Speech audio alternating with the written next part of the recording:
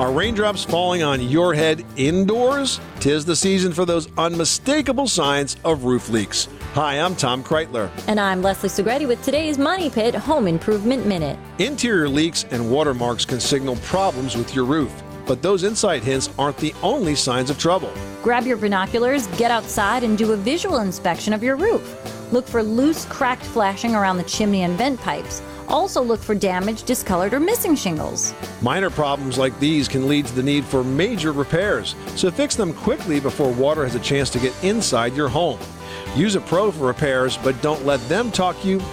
If you use a pro for repairs, don't let them talk you into a roof replacement when just a repair may be needed. With a little time and money spent on inspection and repairs, you'll save big in the long run. I'm Leslie Segretti. And I'm Tom Kreitler. For more Money Pit home improvement tips, visit MoneyPit.com. You live in a money pit.